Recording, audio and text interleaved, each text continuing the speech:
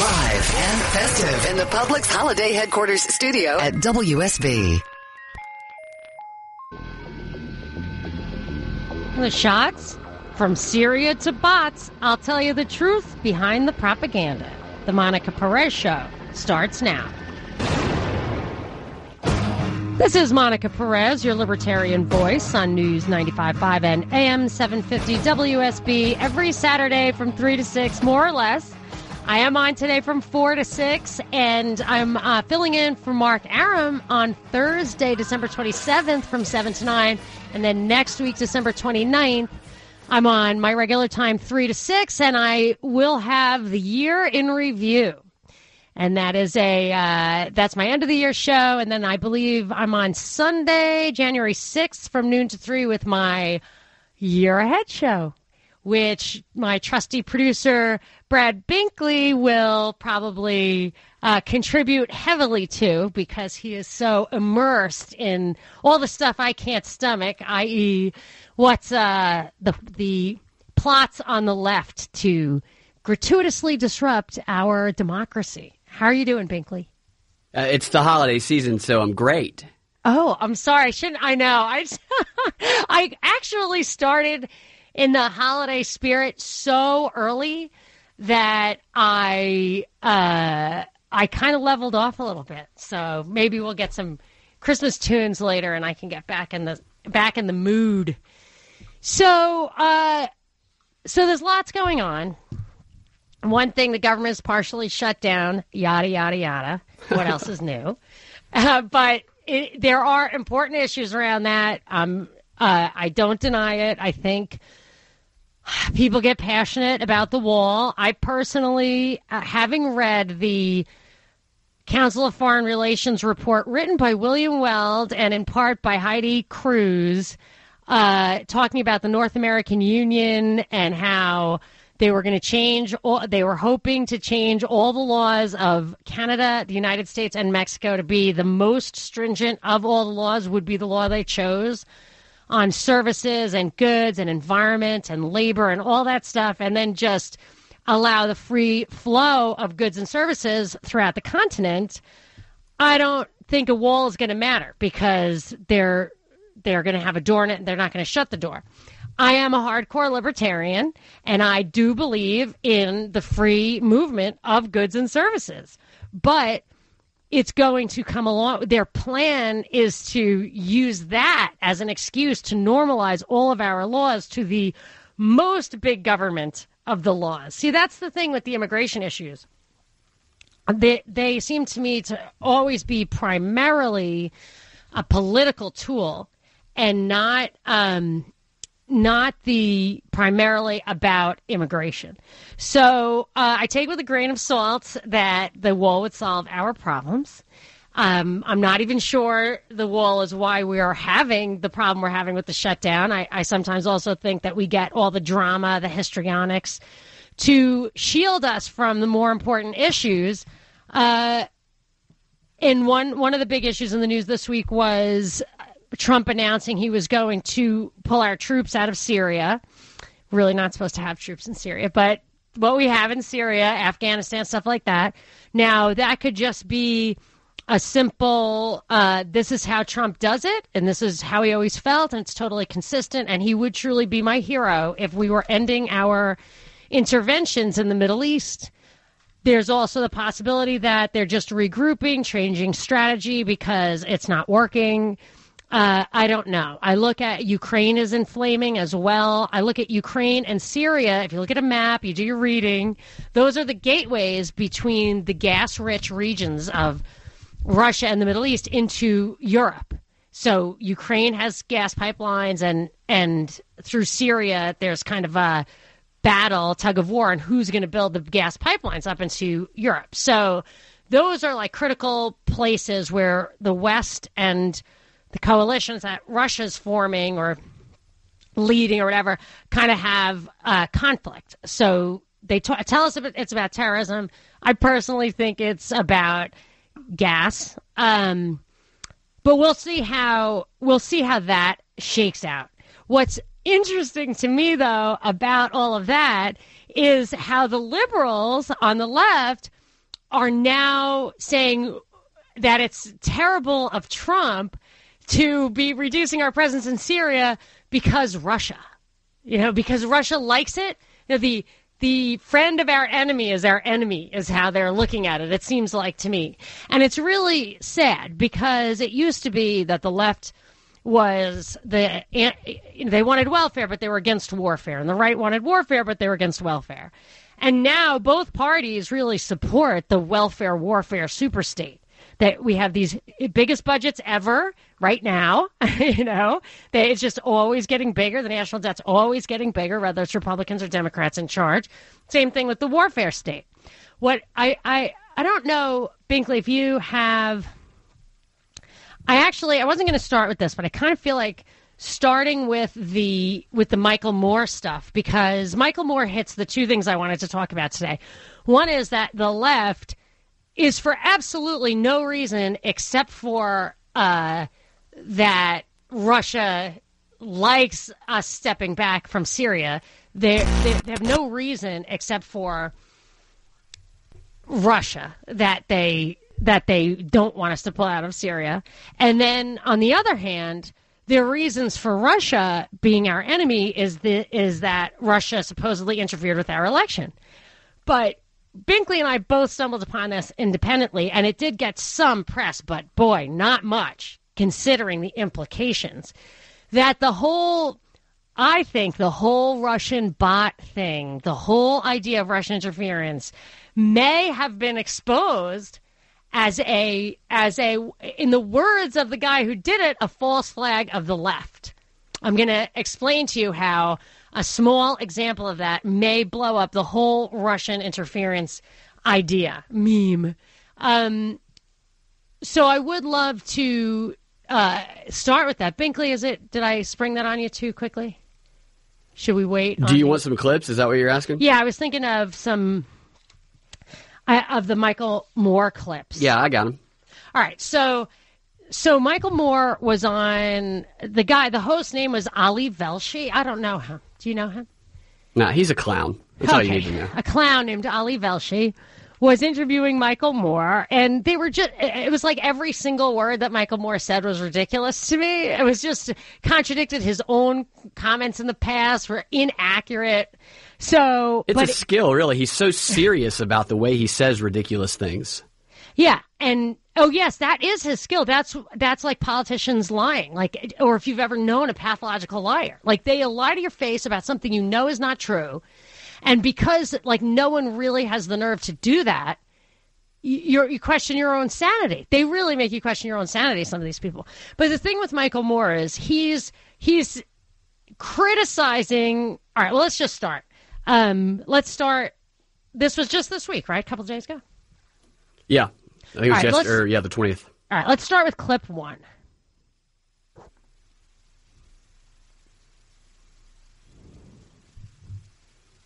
It's loading. All right. Very slowly. I was just watching the stuff with Madison. I was in the green room back there. And I think maybe this is the first time I've actually been frightened for the country. Frightened. Okay, I believe that you have played for me on this show Michael Moore saying how frightened he was for this country many times. His entire new movie is based on the premise that Trump is going to be the last president and American democracy is destroyed. And he made it because he's so frightened, Michael Moore. He's terrified. He made it because he was frightened. But here's the thing, is that it's really the content of what he was saying, is that Mattis stepping down is what's frightening him. And here's what's crazy about that. I'm the only person that I noticing that the very first act that Donald Trump made as president was to sign a law allowing a recent general to lead the Defense Department. You're supposed to have civilians in charge of defense so that you don't have an overly militaristic posture. You don't want, our country was founded on not even having a standing army. You just don't want that. You don't want that outlook. So to let that guy go should not be the most terrifying thing. And furthermore, Mattis is the hawk in the room. Mattis is the one who supposedly, I don't know if I believe it, resigned because Trump wanted to move the troops out of Syria. So that the arch liberal, I mean, what does he even stand for if not at least not wanting war? Let's save. I want to go through them, but I want to do it kind of quickly. And then, I mean, we absolutely have to leave. For me, the biggest story of the week is that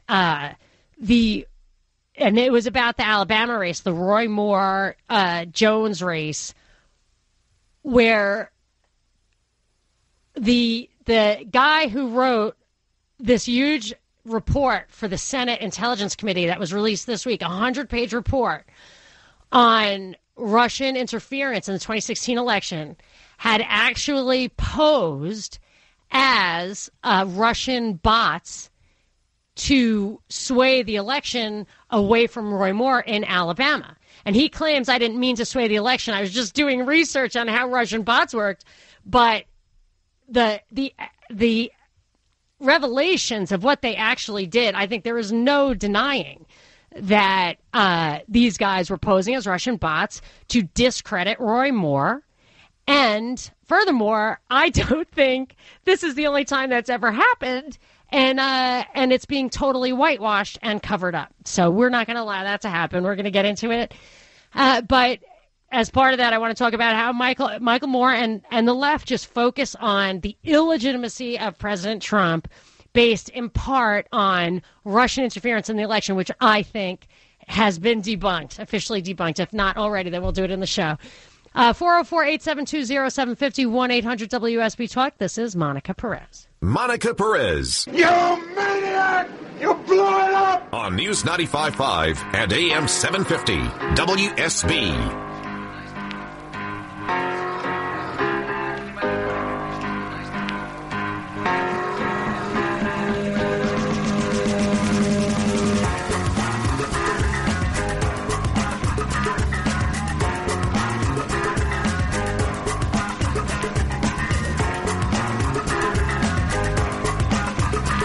We're back. All right, I want to, Binkley, let's play another Michael Moore clip. Clip 2. This is un-American. This hurts this country. This tax cut, in a sense, an act of terror, because it's going to make the people who are already struggling to get by that much harder to get by. And what are they going to do? What are they going to do? And to alleviate their pain, how many more of those opioid drugs are they going to need?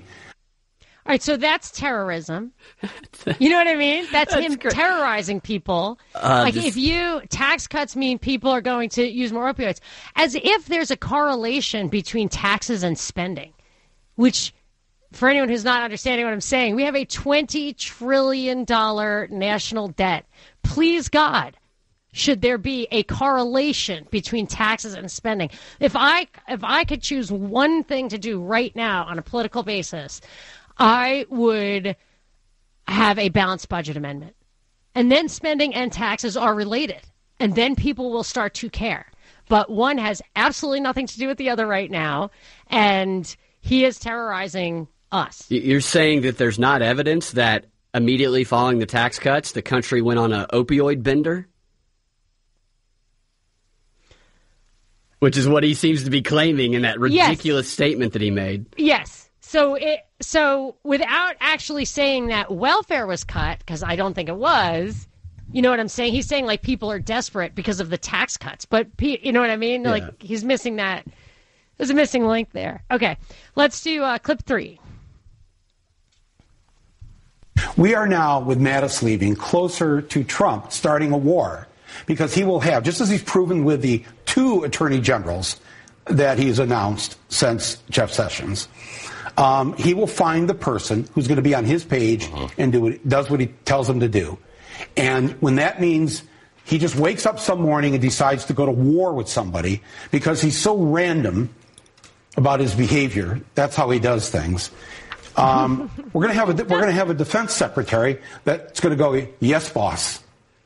And that makes it dangerous for all of us and for the world.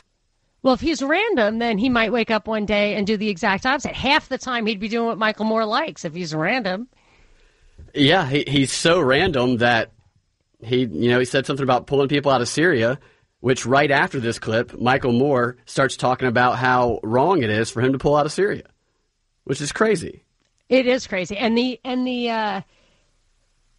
the what he said before that clip, it wasn't in that clip, but he says Trump is an autocrat. I got that if you want to hear that part. Oh, you give me those first couple of seconds of that. We have an autocrat in the White House. Anytime you have an autocrat, what do they want running the military? The person that is going to do what they tell them to do. We are now. Yeah, so an autocrat, if you know, there's not too many autocrats in history. The Tsar in Russia was an autocrat, if I recall correctly. They can do whatever they want. They don't actually have to answer to anyone. So you don't have to surround yourself with yes men because you're an autocrat. And then he goes on to say he's going to surround himself with yes men. And he's not an autocrat because the Constitution requires the legislature. And I mean, it's just ridiculous. But he just says that, and there's no correcting him. I mean, he's just so full of disinformation, misinformation. So let's see. Do we have time for clip 4? So here's the thing. Oh, I want to read Mattis's. So Mattis resigned. Mattis resigned, and he said in his resignation letter, he says, one core belief I've always held is that our strength as a nation is inextricably linked to the strength of our unique and comprehensive system of alliances and partnerships. While the U.S. remains the indispensable nation in the free world, we cannot protect our interests or serve that role effectively without maintaining strong alliances and showing respect to those allies. So I'm going to read, after the break, a snippet from George Washington's farewell address that absolutely flies in the face of Mattis, and I'm on Washington's side. So hang on for that. 800 WSB Talk. This is Monica Perez. Live and festive in the Publix Holiday Headquarters studio at WSB. What's this? What's this? There's color everywhere. What's this? There's white things in the air. What's this? I can't believe my eyes. I must be dreaming. Wake up, Jack. This isn't fair. What's this? What's this? What's this? There's something very wrong. What's this? There's people singing songs. What's this? The streets are like... This is Monica Perez. We are back. So I wanted to intersperse with this Michael Moore stuff. He's so sorry to see Mattis leave. It just doesn't feel like the thing that somebody on the left would come up with, but he's just not an ideologue more. He's a propagandist. But to reiterate, one of the things Mattis said in his resignation letter was, one core belief I've always held is that our strength as a nation is inextricably linked to the strength of our unique and comprehensive system of alliances and partnerships. While the U.S. remains the indispensable nation in the free world, we cannot protect our interests or serve that role effectively without maintaining strong alliances and showing respect to those allies. But what Washington said in his farewell address was, nothing is more essential than that permanent inveterate antipathies against particular nations and passionate attachments for others should be excluded, and that in place of them, just and amicable feelings towards all should be cultivated. Washington goes on to say, a passionate attachment of one nation for another produces a variety of evils. Sympathy for the favorite nation, facilitating the illusion of an imaginary common interest in cases where no real common interest exists, and infusing into one the enmities of the other, betrays the former into a participation in the quarrels and wars of the latter without adequate inducement or justification. It leads also to concessions to the favorite nation of privileges denied to others, which is apt doubly to injure the nation making the concessions by unnecessarily parting with what ought to have been retained and by exciting jealousy, ill will, and disposition to retaliate in the parties from whom equal privileges are withheld. To me, I think Washington was talking about Europe and probably England specifically and all that. But right now in the Middle East, we have, I think that's probably the primary network of alliances and enmities that Mattis likes. And if you really look at our interests over there, it's hard to understand how those interests are in defense of the American people in America. I think it's a lot easier to understand how they're in defense of the interests of oil and gas owners. Maybe that also funnels back to England, whose involvement in the Middle East and dragging us into the Middle East, I believe, has always been around that. Let's go. I got a call, 404-872-0750, 1-800-WSB Talk. Ed in Dawson, you're on with Monica. Yes, hi. I'm calling about this despicable story coming out of Texas where they fired a woman because she refused to sign a document promising that she will not boycott Israel. I think it was BDS. There's a movement called BDS. Yeah, boycott, divest, and sanction. And sanction, yeah.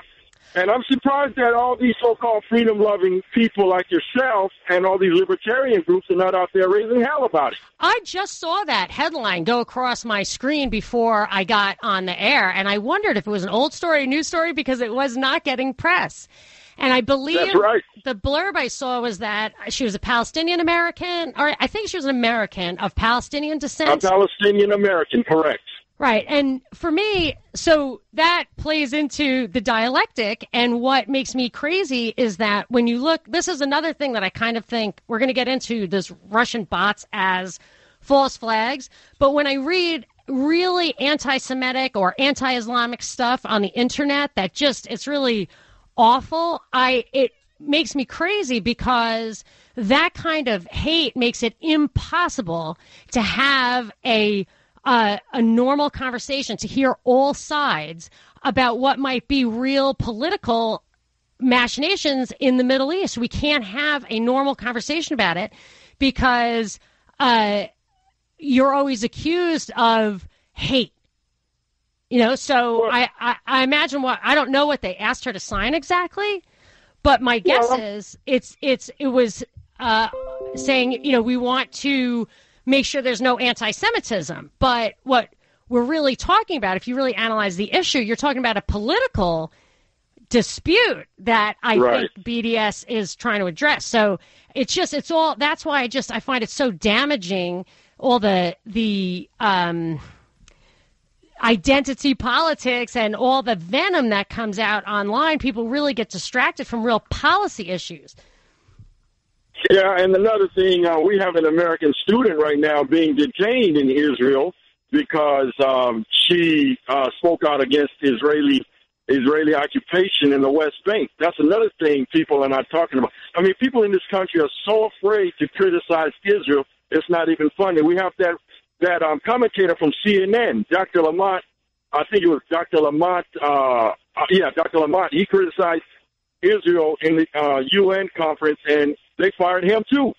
I mean, what's going on to where we cannot criticize our country for wrongdoing without being afraid of being fired or worse? I actually believe that there's a robust debate in Israel about stuff that we don't talk about here. Like, I think the Israeli people come out on different political sides. Wasn't Yitzhak Rabin assassinated because of differing viewpoints over how to deal with the solution to the Israeli-Palestinian issue? I believe he was by an Israeli. Yes, he was.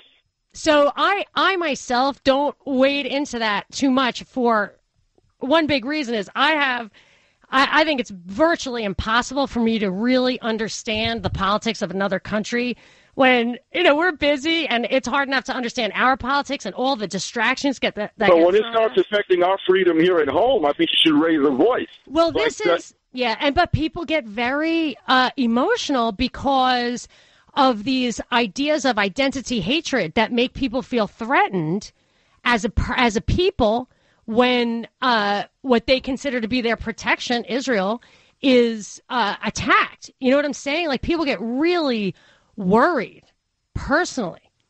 But I agree. But this is one of the things that Washington said is it gives.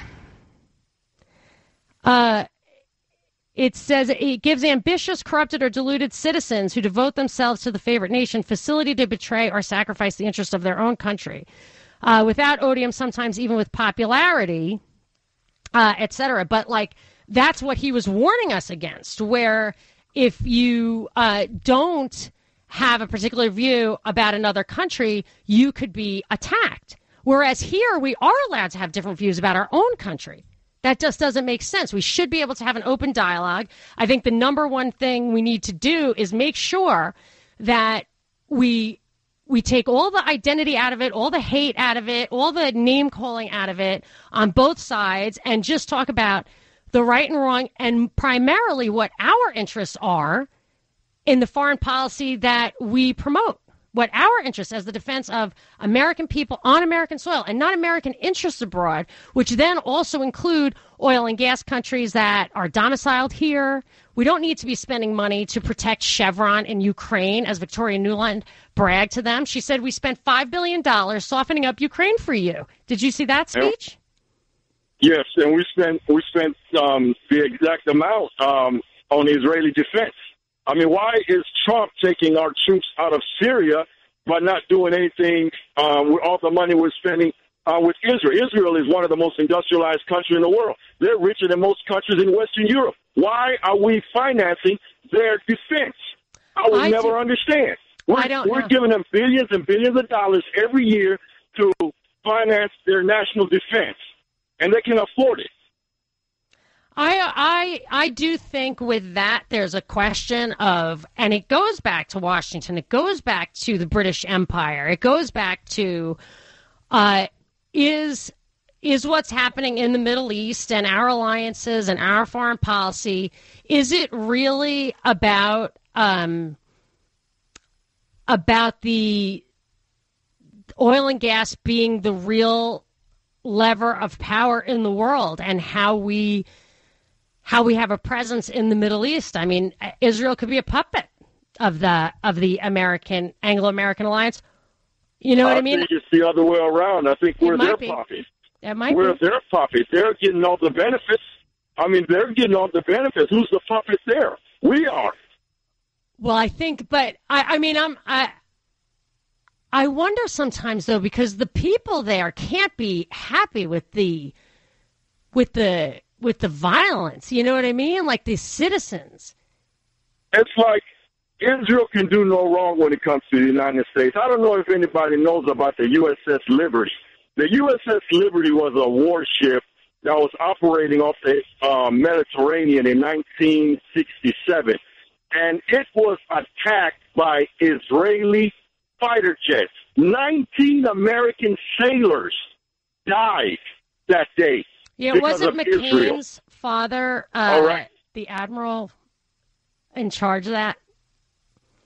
What's that? Didn't McCain's father, wasn't he the admiral in charge? I'm not sure. I don't think so. But I think so. What I'm saying is, until today, we cannot build a monument honoring those sailors. Why? Because the Israelis were responsible for the bombing. They've swept it under the rug since 1967. We can't even honor these sailors because it's just they're afraid it's going to make Israel look bad. That's how bad it's gotten. And I'm sick of it. I'm getting it over my head because I'm sick of it. I don't know all the ins and outs of the issue. I feel like I feel like there are a lot of competing interests, and that I, for one, as a libertarian, do not feel like our foreign policy, our defense should extend beyond our borders. I don't believe there is such a thing as American interests abroad. I don't believe that we can fight wars for assets in other countries. If you are an oil or gas company and you go into the Middle East and you're, like Trump said, well, while we were in Iraq, we should have taken the oil. If you're in a foreign country and your assets are in danger, that's the chance you're taking. You can't expect us. This was a criticism Putin had of he didn't mention Mueller by name, but Mueller's the guy who did this, of us going to foreign countries now and prosecuting crimes that are crimes here in foreign countries. So Mueller extended the FBI to foreign countries. And that does not respect the sovereignty of nations. American exceptionalism is about, we are an exception to respecting the sovereignty of other nations. We can't do it that way. We have to do, I think, go read George Washington's farewell address. And although I didn't love everything George Washington had to offer, it is good advice about what the value is of our position in the world. And if we go out there and we put economic liberty above all else, we will be so prosperous, so enviable, that we don't have to go out and prosecute wars for other people or even for ourselves. The world will pivot to us because we will dominate so much. That's the road we were headed down. When people started betraying us, I think the British Empire was the one 100 years ago that really undermined the liberty of the American experiment and the fabulous prosperity where we're outpacing the rest of the world. But we've got lots more. I want to get into the Russian bot story. I want to get into the Michael Moore, more of the Michael Moore clips. Hold on. 404-872-0750, 1-800-WSB-TALK. This is Monica Perez. Monica Perez. Well, no one's going to top that. On News 95.5 and AM 750, WSB. So we just had a very excited call about what's happening in the Middle East, specifically Israel. And I had a couple of people saying they wanted to answer that call, rebut that call. It's not my area of expertise. I'm happy to hear a rebuttal. But I am going to get back to what I was originally talking about, which is the idea that pulling out of Syria, for whatever reason you think we're there or whether you want us there or not there, as a libertarian, there is absolutely no justification for us to be involved in Syria. When we entered there under the auspices of the authorization to use force, it made absolutely no sense because the Assads were Assad's father, who was labeled Bloody Assad, it was for putting down an uprising of the Muslim Brotherhood. And the enemies of Assad are ISIS and people we claim to be our enemies, affiliates of Al-Qaeda, which is the only group we are authorized to use force against under the original authorization to use force. So we have no real justification to be there. And even if you look into the explanations of a just war from a religious and moral point of view, you cannot go out into a place where there is no real threat to you physically. And we do have the capabilities of defending ourselves. So we really don't need to go to these foreign countries, blow up secular leaders like Assad, Gaddafi, Hussein, open the floodgates, their political prisons full of terrorists. We can say, well, they don't have rights there, but we use the threat of terrorism to curtail rights in this country. We could, if we spread it like wildfire when we go and blow up these stable secular countries in the Middle East. There is no justification for us to be there. And at least the left used to be able to justify their own political ideology by saying we object to the warfare state. We can't support a welfare state. In a warfare state, we want a welfare state only. But now both parties seem to want all of it, so that when Trump said he wanted to take troops out of Syria, whether that's going to last or not, I mean, I think he's just I think the powers that be are above Trump and that they're regrouping, but they're not going to let the Middle East go because it's too important. I think it's for oil and gas reasons. So it's weird when Michael Moore hits that running. We'll finish up with him, and then we'll go to the wild Russian bot expose after the break. So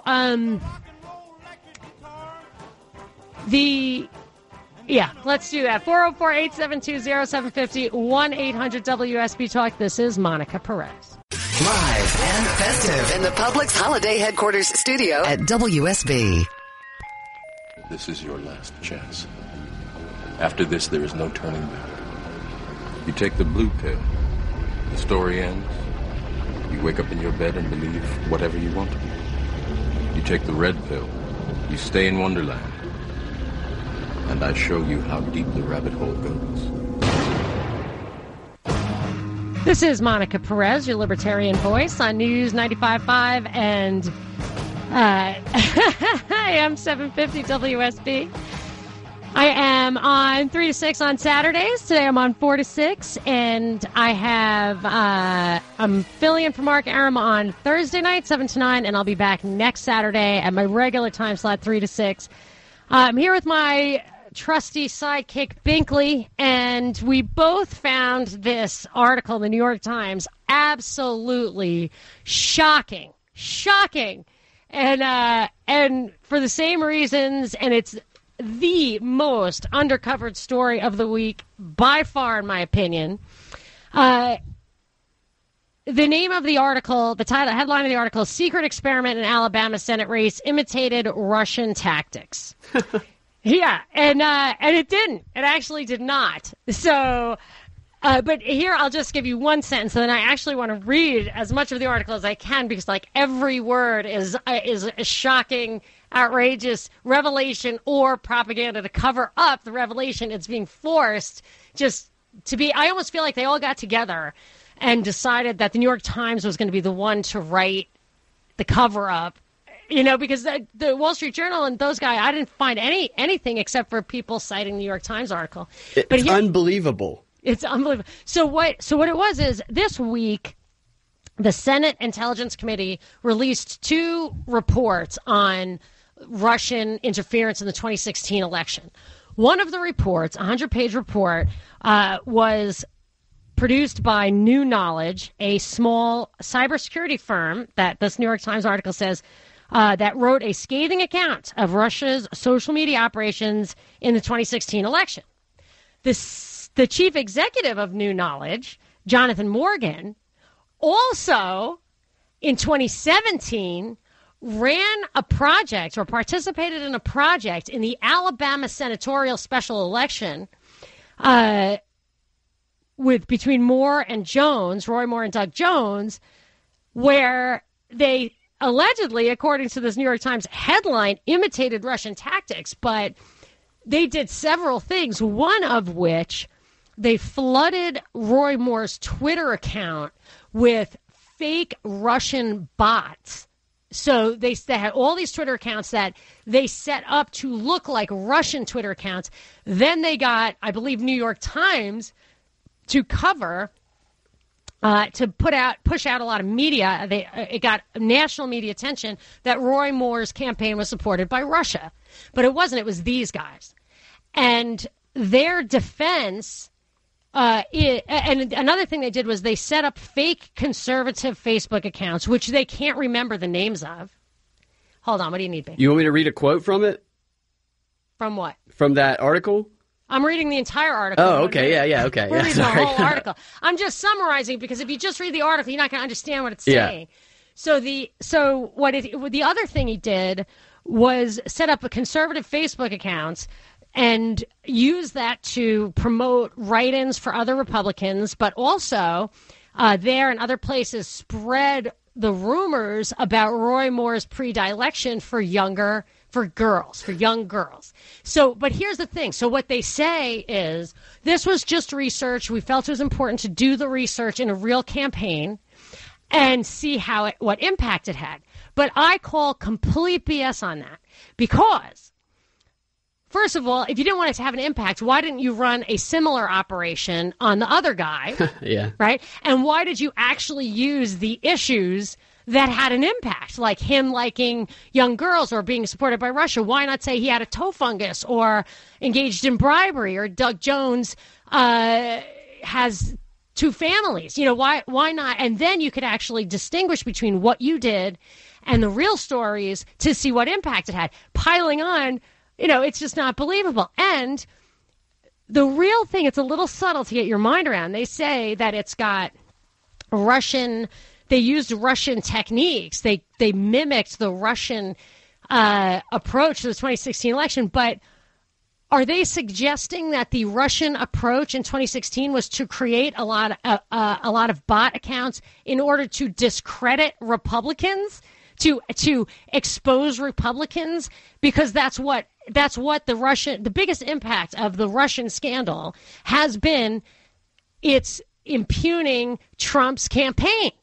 So I think this And this is the guy who wrote the report on Russian interference in the Soviet for the Senate Intelligence Committee. If this doesn't call into question the entire Russian scenario, I don't know what does. Okay.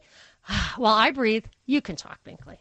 Well, in the report from the Senate Intelligence Committee, it warns of the ongoing Russian propaganda, when in the New York Times it describes the fake Russian propaganda that the guy who wrote the Senate Intelligence report reported on. So the ongoing propaganda was written by the same guy. I have no idea what you're saying. The guy warned of propaganda coming from the Russians when then he posted in a New York Times article about how he created fake propaganda coming from the Russians. So is he warning us against him? Oh, yeah. Yes, actually, they're saying, let this be a warning to you. Listen to the article. The article, the revelations are alternating with propaganda like I've never seen it. So, like, I normally would just skip all the propaganda, but the propaganda is half of what's so fascinating about this article. So just from the top, as Russia's online election machinations came to light last year, a group of Democratic tech experts decided to try out similarly deceptive tactics in the fiercely contested Alabama Senate race, according to people familiar with the effort and a report on its results. I mean, a fiercely contested race is the last place you want to try something out that, according to them, they did not want to have an effect. It says the secret project carried out on Facebook and Twitter was likely too small to have a significant effect on the race. This is a commentary. This is just in the article. It doesn't say who, what. Why was it likely not to have an effect? Social media is so powerful. Trump supposedly won the entire election without spending any campaign money based purely on use of free media, right? Yeah. Isn't that the story? Yeah. The Democrat candidate, it was designed to help, Doug Jones, edged out the Republican Roy Moore. Edged him out. How do they know it didn't have an effect? Of course. It said it didn't have a significant effect, yet Jones only edged out the Republican. It really did. He won by fewer votes than the write-in votes were. I think they're getting ahead of this because people are recognizing that they're using the exact same tactics that they are accusing other countries of using. Yeah, I mean, and now I'm thinking it's all made up. So it was a sign. This is the thing. But it was a sign. It didn't have much of an effect, but it was a sign that American political operatives of both parties have paid close attention to the Russian methods, which some fear may come to taint elections in the United States. Really, like the election that it tainted that you're reporting on right now? Yeah. You're not one of the people who fear it may, because it just did. One participant in the Alabama project, Jonathan Morgan, is the chief executive of New Knowledge, a small cybersecurity firm that wrote a scathing account of Russia's social media operations in the 2016 election that was released this week by the Senate Intelligence Committee. An internal report on the Alabama effort obtained by the New York Times says explicitly that it experimented with many of the tactics now understood to have influenced the 2016 elections. So what that just said was Jonathan Morgan's company had to release, there was an internal, I don't know, had to. It said there was an internal report. Somebody wrote a report about the project in Alabama. It was probably leaking. Probably somebody figured it out. And they're saying that Jonathan Morgan, who wrote this Senate Intel Committee report about elections 2 years ago, 1 year ago, experimented with many of the tactics now understood to have influenced the 2016 elections. But just innocently experimented with them. By coincidence, as they were studying. And it involved a scheme to link the Moore campaign to thousands of Russian accounts that suddenly began following the Republican candidate on Twitter, a development that drew national media attention. Obviously, they drew the attention.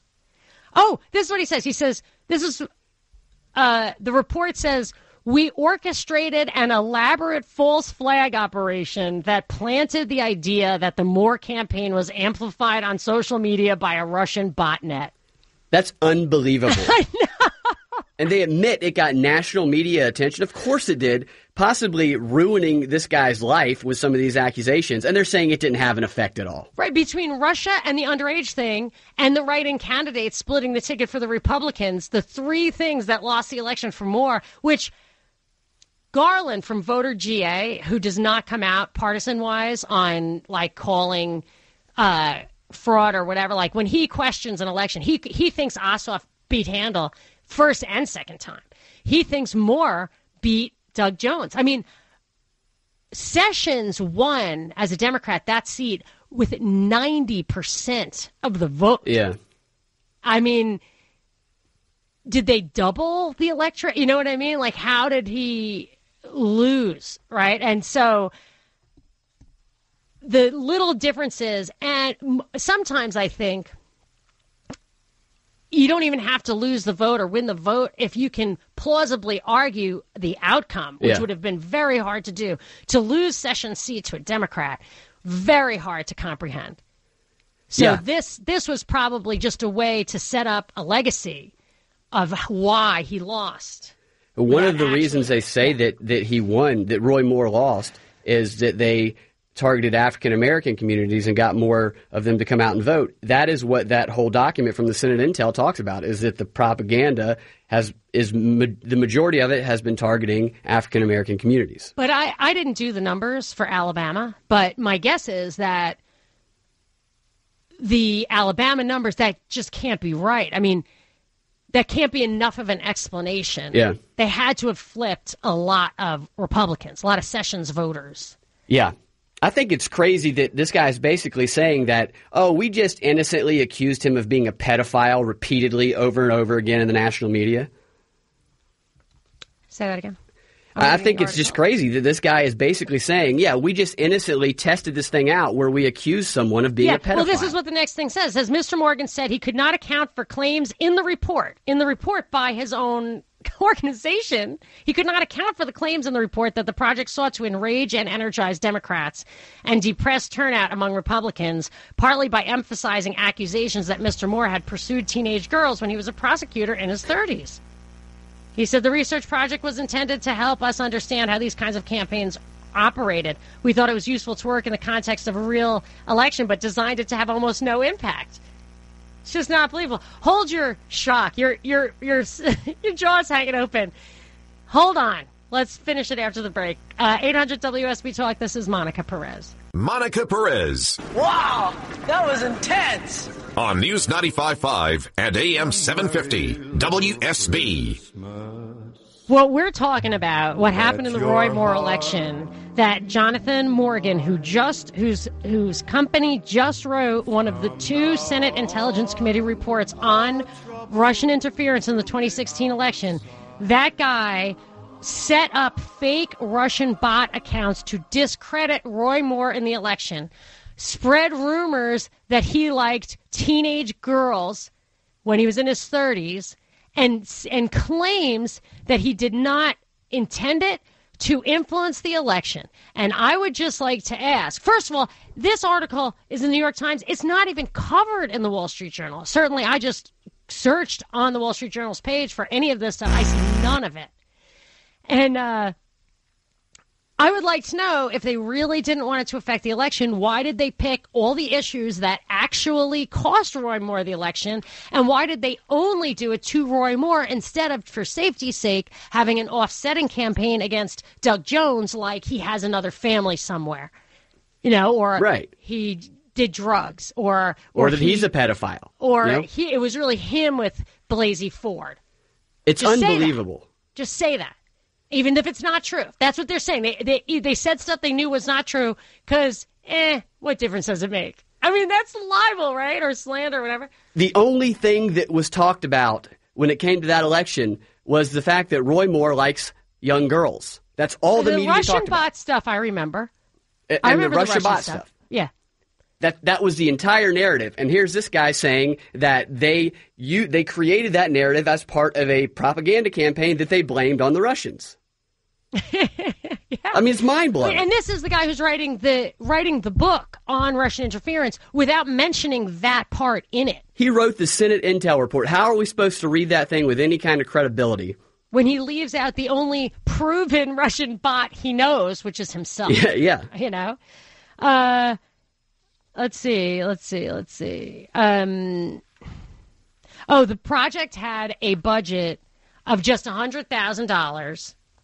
in a campaign that cost $50 million, which in itself is kind of crazy that campaign was $50 million. That's how important that campaign was.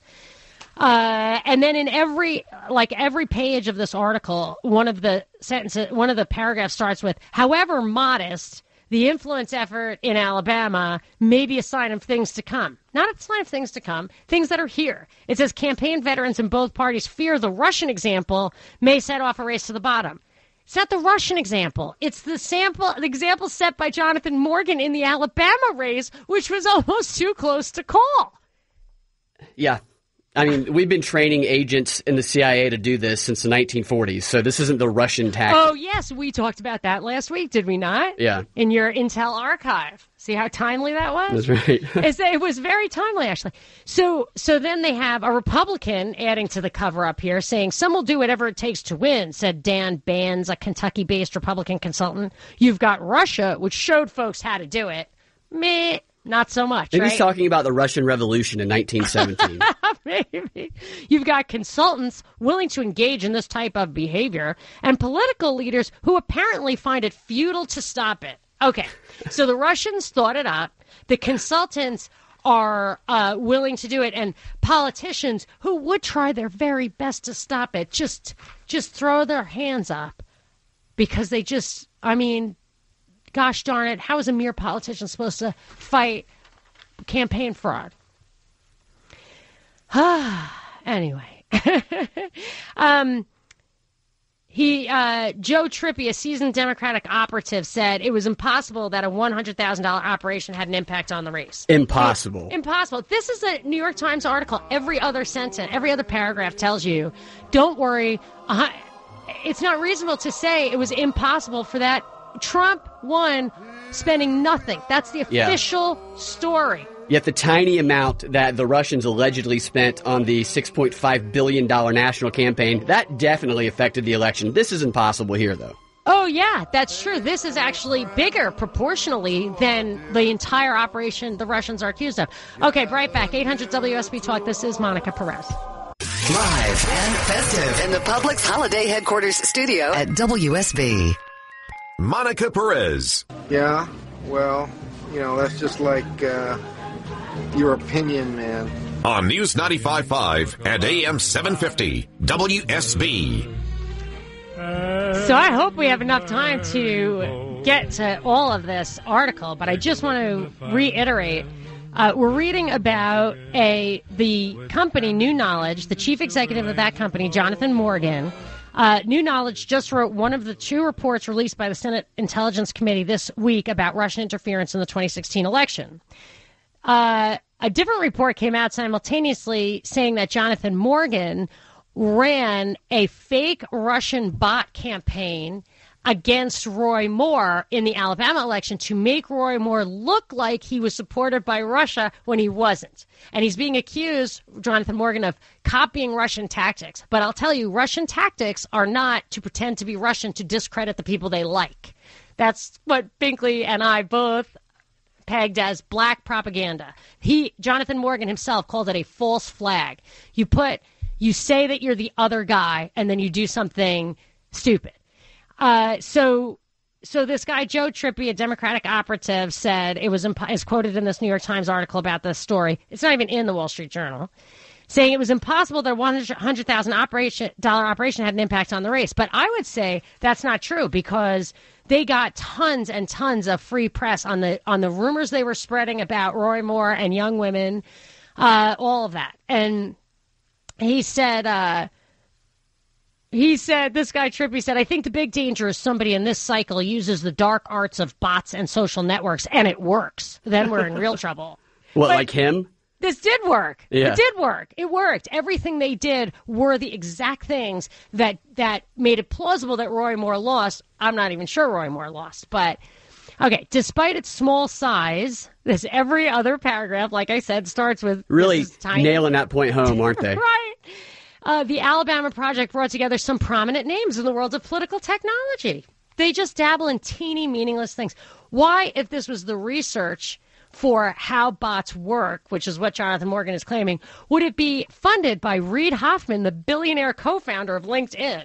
who has sought to help Democrats catch up with Republicans in their use of online technology. Because Obama could have learned a thing or two from McCain.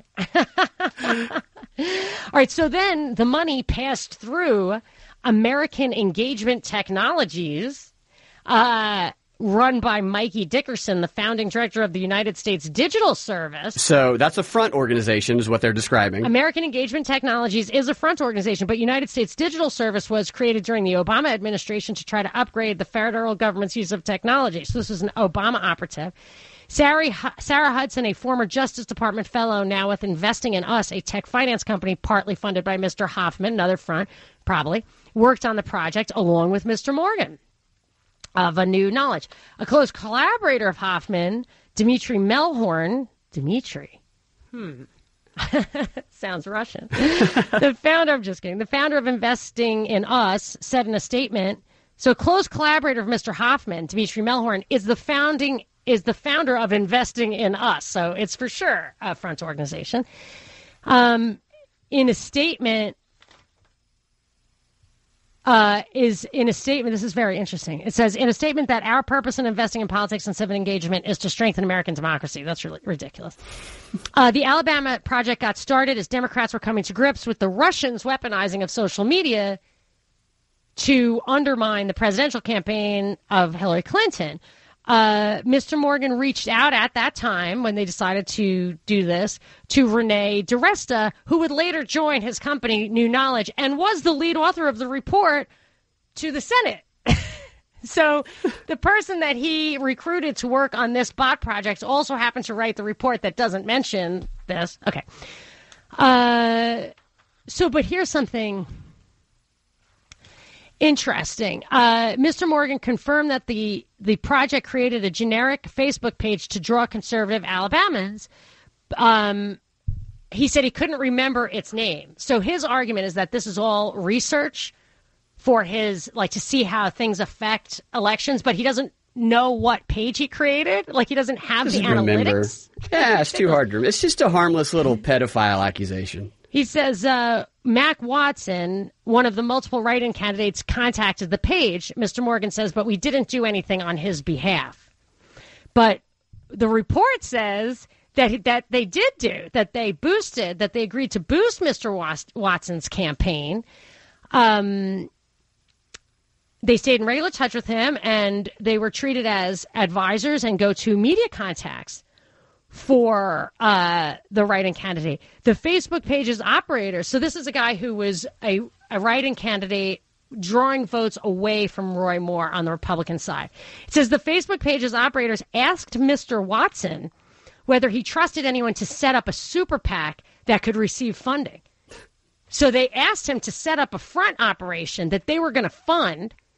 Right? I think that's what that's saying. Am I reading that right? That's what it sounds like to me. Just like Investing in Us and all the other front operations they were using to bury the operation that they designed to have no impact at all, but to study the effects of social media. I mean, this is unbelievable. This should be the main story in the national media right now. At least on Fox, right? Yeah. Or Wall Street Journal. Why? Why are they not talking about it?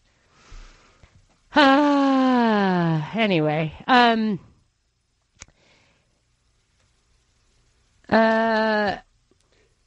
it says Roy Moore was flooded with fake Russian Twitter followers, reported the New York Post. Right, so that's how it worked. Roy Moore's Twitter account ballooned, and then they immediately debunked his Twitter account as not really having real followers, but having Russian bot followers. And that was all orchestrated by these guys. But it was picked up in the New York Post, national media. They didn't pay for that. No. Oh, my They didn't pay for the 10,000 panel discussions that CNN had about Roy Moore and his how he likes young girls. Moore's campaign manager complained to Facebook about potential chicanery. That's a good word. Yeah, but they did nothing. They didn't launch a Senate investigation into it, believe it or not. But Doug Jones is outraged. Of course, they would never tell him. I don't think he was in on it. I can't imagine that they would tell him. But he did win, and he won by, if he won at all, it was by a margin. It was the same number of votes as the write-in votes. So to the extent there were write-in votes, if they were all generated by this thing, I don't know. May I read to you a quick sentence from the OSS manual? I don't have our sound effect yet. I've been looking for one. Intel Archive? The Intel Archive. The OSS manual from 1943. They give the properties of a good rumor in spreading misinformation. This is what they trained OSS agents to do. It says, the number one property of a good rumor is plausibility. A plausible rumor is tied to some known facts, yet incapable of total verification. It may exaggerate, but stops short of the incredible. It frequently appears inside the story. So with Moore, he did ask for the hand in marriage of a woman in her late teens, asked the dad, right, when he was in his 30s, and he did marry somebody younger than he was, right? So that would provide the kernel of plausibility that the rumor mongering these people spread, not intending for it to have any effect, of course. Right. Right. So why didn't they do a rumor that he was a shape-shifting lizard? Yeah, I would have liked to have seen that.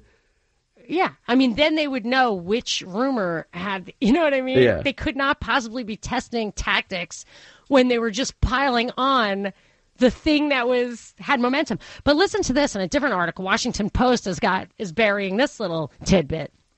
It says the involvement of Morgan in questionable tactics has caused concern among fellow social media researchers, most of whom studiously avoid using the disinformation tactics they study, even on a small scale. The Post always say even on a small scale, right? Morgan was part of a research team that developed the Hamilton 68 dashboard, which you told us about on our podcast, The Propaganda Report, right, Binkley? Yeah, that was supposed to be something that tracks Russian propaganda. Did they just say that they studiously try not to use the tactics that they study? Yes, they studiously avoid using the disinformation tactics. It's such a joke. It's such a joke. Well, you know what's funny is that I don't even studiously avoid using those tactics, yet I don't use those tactics. Yeah. Although I think I've been accused of using those tactics. Let me finish this paragraph, and then I'll tell you how I think I'm being set up by Russian bots. Morgan was part of a research team that developed the Hamilton 68 dashboard, a project of the German Marshall Fund's Alliance for Securing Democracy that seeks to track trends in Russian disinformation. But what's hilarious is that that's an organization designed to promote transatlantic cooperation. It's foreign, it's Americans, I think, fund it supposedly, but it is effectively for foreign cooperation. But here, did I lose it? The email that I got, I tracked it down. It was from January 2018. I got an email. So if you recall, we were totally purged by WordPress. Everything associated with me was purged by WordPress because I put a picture up a long time ago and immediately got a thing saying, you're accused of violating copyright with that picture. We think you're news. That's news. It was a picture in a news outlet. You should keep it up. We've defended people before. We're going to defend you. We'll let you know what happens. So I said, okay, whatever. I just ignored it. And then 6 months later, or however long it was, I was wiped off of WordPress, and everything I was associated with was wiped off of WordPress. So I remembered that in January 2018, I got an email from Twitter, which was similarly dismissive. But now I'm wondering if maybe people like Jonathan Morgan are conducting a little trap for me. So it's a Dear Monica Perez. As part of our recent work to understand Russian-linked activities on Twitter during the 2016 U.S. presidential election, we identified and suspended a number of accounts that were potentially connected to a propaganda effort by a Russian government-linked organization known as the Internet Research Agency. And I will tell you that the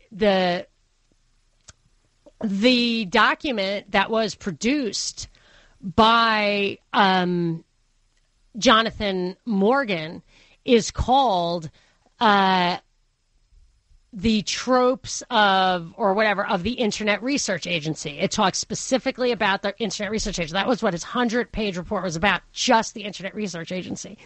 Consistent with our commitment to transparency, we are emailing you because we have reason to believe that you either followed one of these accounts or retweeted or liked content from these accounts during the election period. Retweeting things. I retweet things that simply for the purpose of saying, can you believe this? Propaganda? I retweet stuff all the time solely for the purpose of pointing out how ridiculous it is.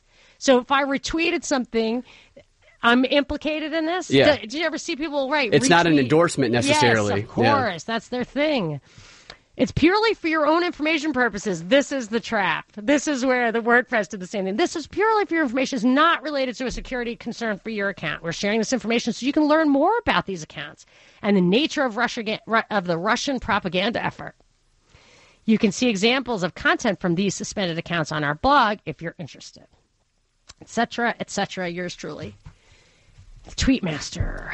Do you think that the person who conducted this experiment got one of those emails from Twitter?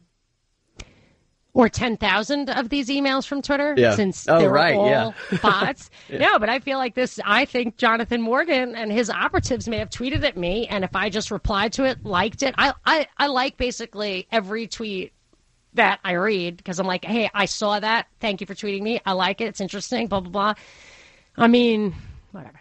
So I'll give you pick out what you think is the grand finale. We did get through that article, but let's take a break, and then what you think is the most significant thing out of this story. 404-872-0750. This is Monica Perez. Monica Perez. It's a madhouse! A madhouse! On News 95.5 and AM 750, WSB. Wrapping it up, we are filling in for Mark Aram. Thank you very much. Thursday, December 27th from 7 to 9. And we are going to be back at our regular time, 3 to 6, next Saturday, December 29th. And so, Binkley, what's your big takeaway from this? First of all, what we're talking about is that Roy Moore in the election, in case you're just tuning in, if you want to hear this whole podcast from the beginning, it'll be up on Propaganda Report at Libsyn or whatever. I'll tweet it out after the show. At Freedom Act Radio, I'll tweet it out. So you can listen to the podcast without commercials. So Roy Moore's campaign, which he lost against Doug Jones, Democrat operatives posed as Russian bots to discredit him, and they also spread rumors about him as being a pedophile and a bunch of stuff that actually got him to lose the election, and then it's being completely pushed down, whitewashed, and act like it had no impact, and I just find that impossible to believe. So, okay, what's your takeaway, Binkley? Well, here we have the writer of a Senate intel report on Russian interference admitting that he and his group created rumors through front organizations that Roy Moore is a pedophile, which was one of the main narratives in the national media at the time. And a lot of people believe that, without a doubt, believe that today. Yes, and this falls under the classification of defamation, which I was talking about last week, when Hillary having fangs dripping with blood violates defamation. They have a cause of action because the definition is you say something untrue that damages your reputation, costs you. Right. And Roy Moore might be a creepy guy, but the fact is... He might be, but... Yeah, the pedophile accusations are a rumor. And this guy is admitting to spreading them. How can we trust anything in this Senate intel report after reading this article? Yeah, I agree. It should be totally discredited, that report, and we should really call into question what is the nature of our evidence of Russian bots, the origin of the so-called Russian bots. I agree that we should be questioning that. I mean, you could see a list of IP addresses, and could you or I tell you, I personally can't read an IP address. Maybe I don't even know if I've ever read every character to the end. I might at the end say a person's name, address, and phone number. I really don't know. I never look at them. But aren't they, on the final analysis, just squiggles on a page that somebody could create? What is the evidence they're talking about? Yeah. And when you see that this operation was pushed down through numerous front organizations, and that they tried to create front organizations for opposing Republicans. This New York Times article is the best evidence of election interference that we have to date. Because they expose themselves. They expose election interference, and these guys use the New York Times, the New York Post to magnify, amplify what they did. So they're like, we only spent $100,000. But don't forget, I believe that Obama's most effective campaigning was the low budget social media stuff. And Trump, of course, spent nothing. And all all of his media attention was just amplified free media in the news, which he writes about in his book as the best. Free press is the best press. And it looks like news. Yeah. That's the thing. To get the New York Times to write an article about the Russian bots being Moore's. Everybody repeating it lends it credibility. Wow. All right, so tweet it out at Freedom Act Radio. Until next time, this is Monica Perez.